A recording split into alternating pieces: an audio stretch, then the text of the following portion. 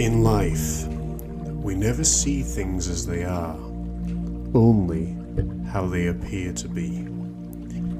We are taught to see things from the physical side only, and as a result, we've gotten ourselves in a right mess.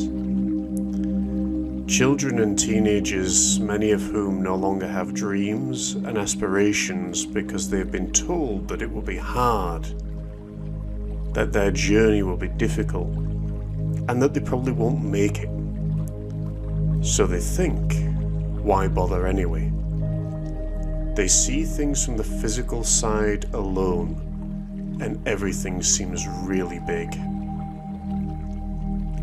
When we see things from the physical side, all of life seems huge, filled with problem after problem, worry after worry. There are just situations and situations and situations, always seem to arise, always problematic.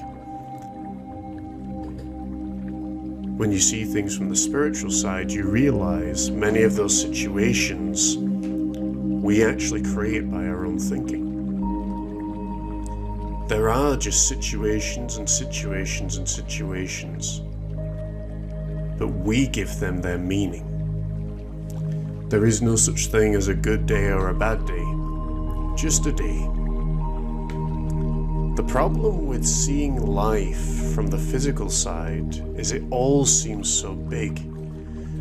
We look from inside ourselves to the outside, and all we see is all we have to go through. You want to do something magnificent because it's what we're taught that we should do. We should be number one. We should be the best. We should be wonderful. And it is a very cruel race that suggests that. Because when you make yourself number one, it means that you're making someone lesser than you.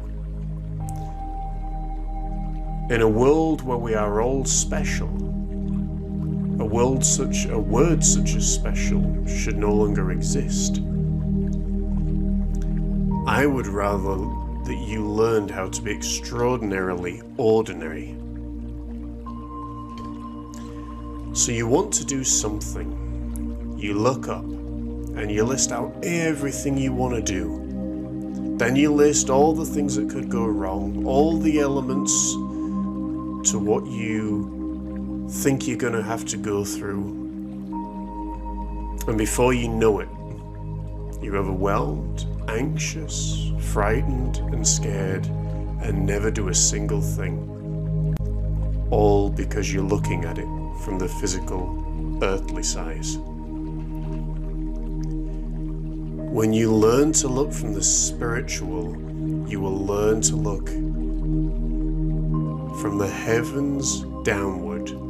You will learn to look all past the noise and disturbance and see only that which you desire to do. You will see the very thing, the very reason why you were placed here on earth. It may be to write a book. Don't worry about getting it published, what you'll say, how you'll say it. What happens if you get writer's block? If you're listening and you're in tune with your spirit, you will never get writer's block. I can teach you how to overcome that.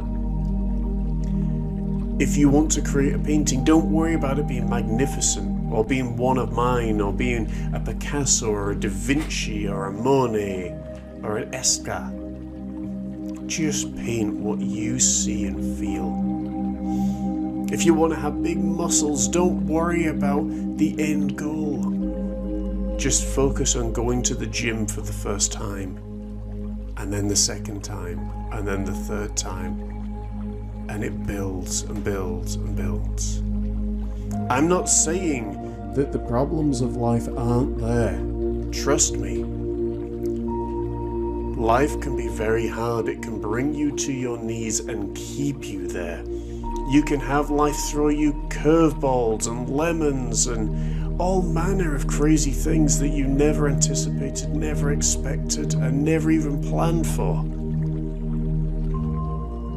But don't let that stop you from what it is that you want to do. You have a gift, a reason for being here.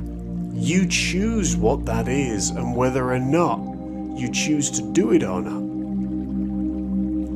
My friend, I cannot tell you what your gift is, but I can tell you that if you choose to use it and fix your mind to it, that you will see all of heaven and earth align in time to help you on your mission.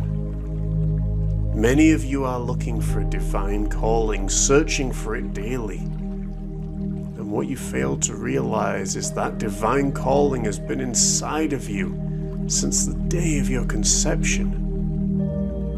Don't overcomplicate things, my friend. Namaste. God bless you.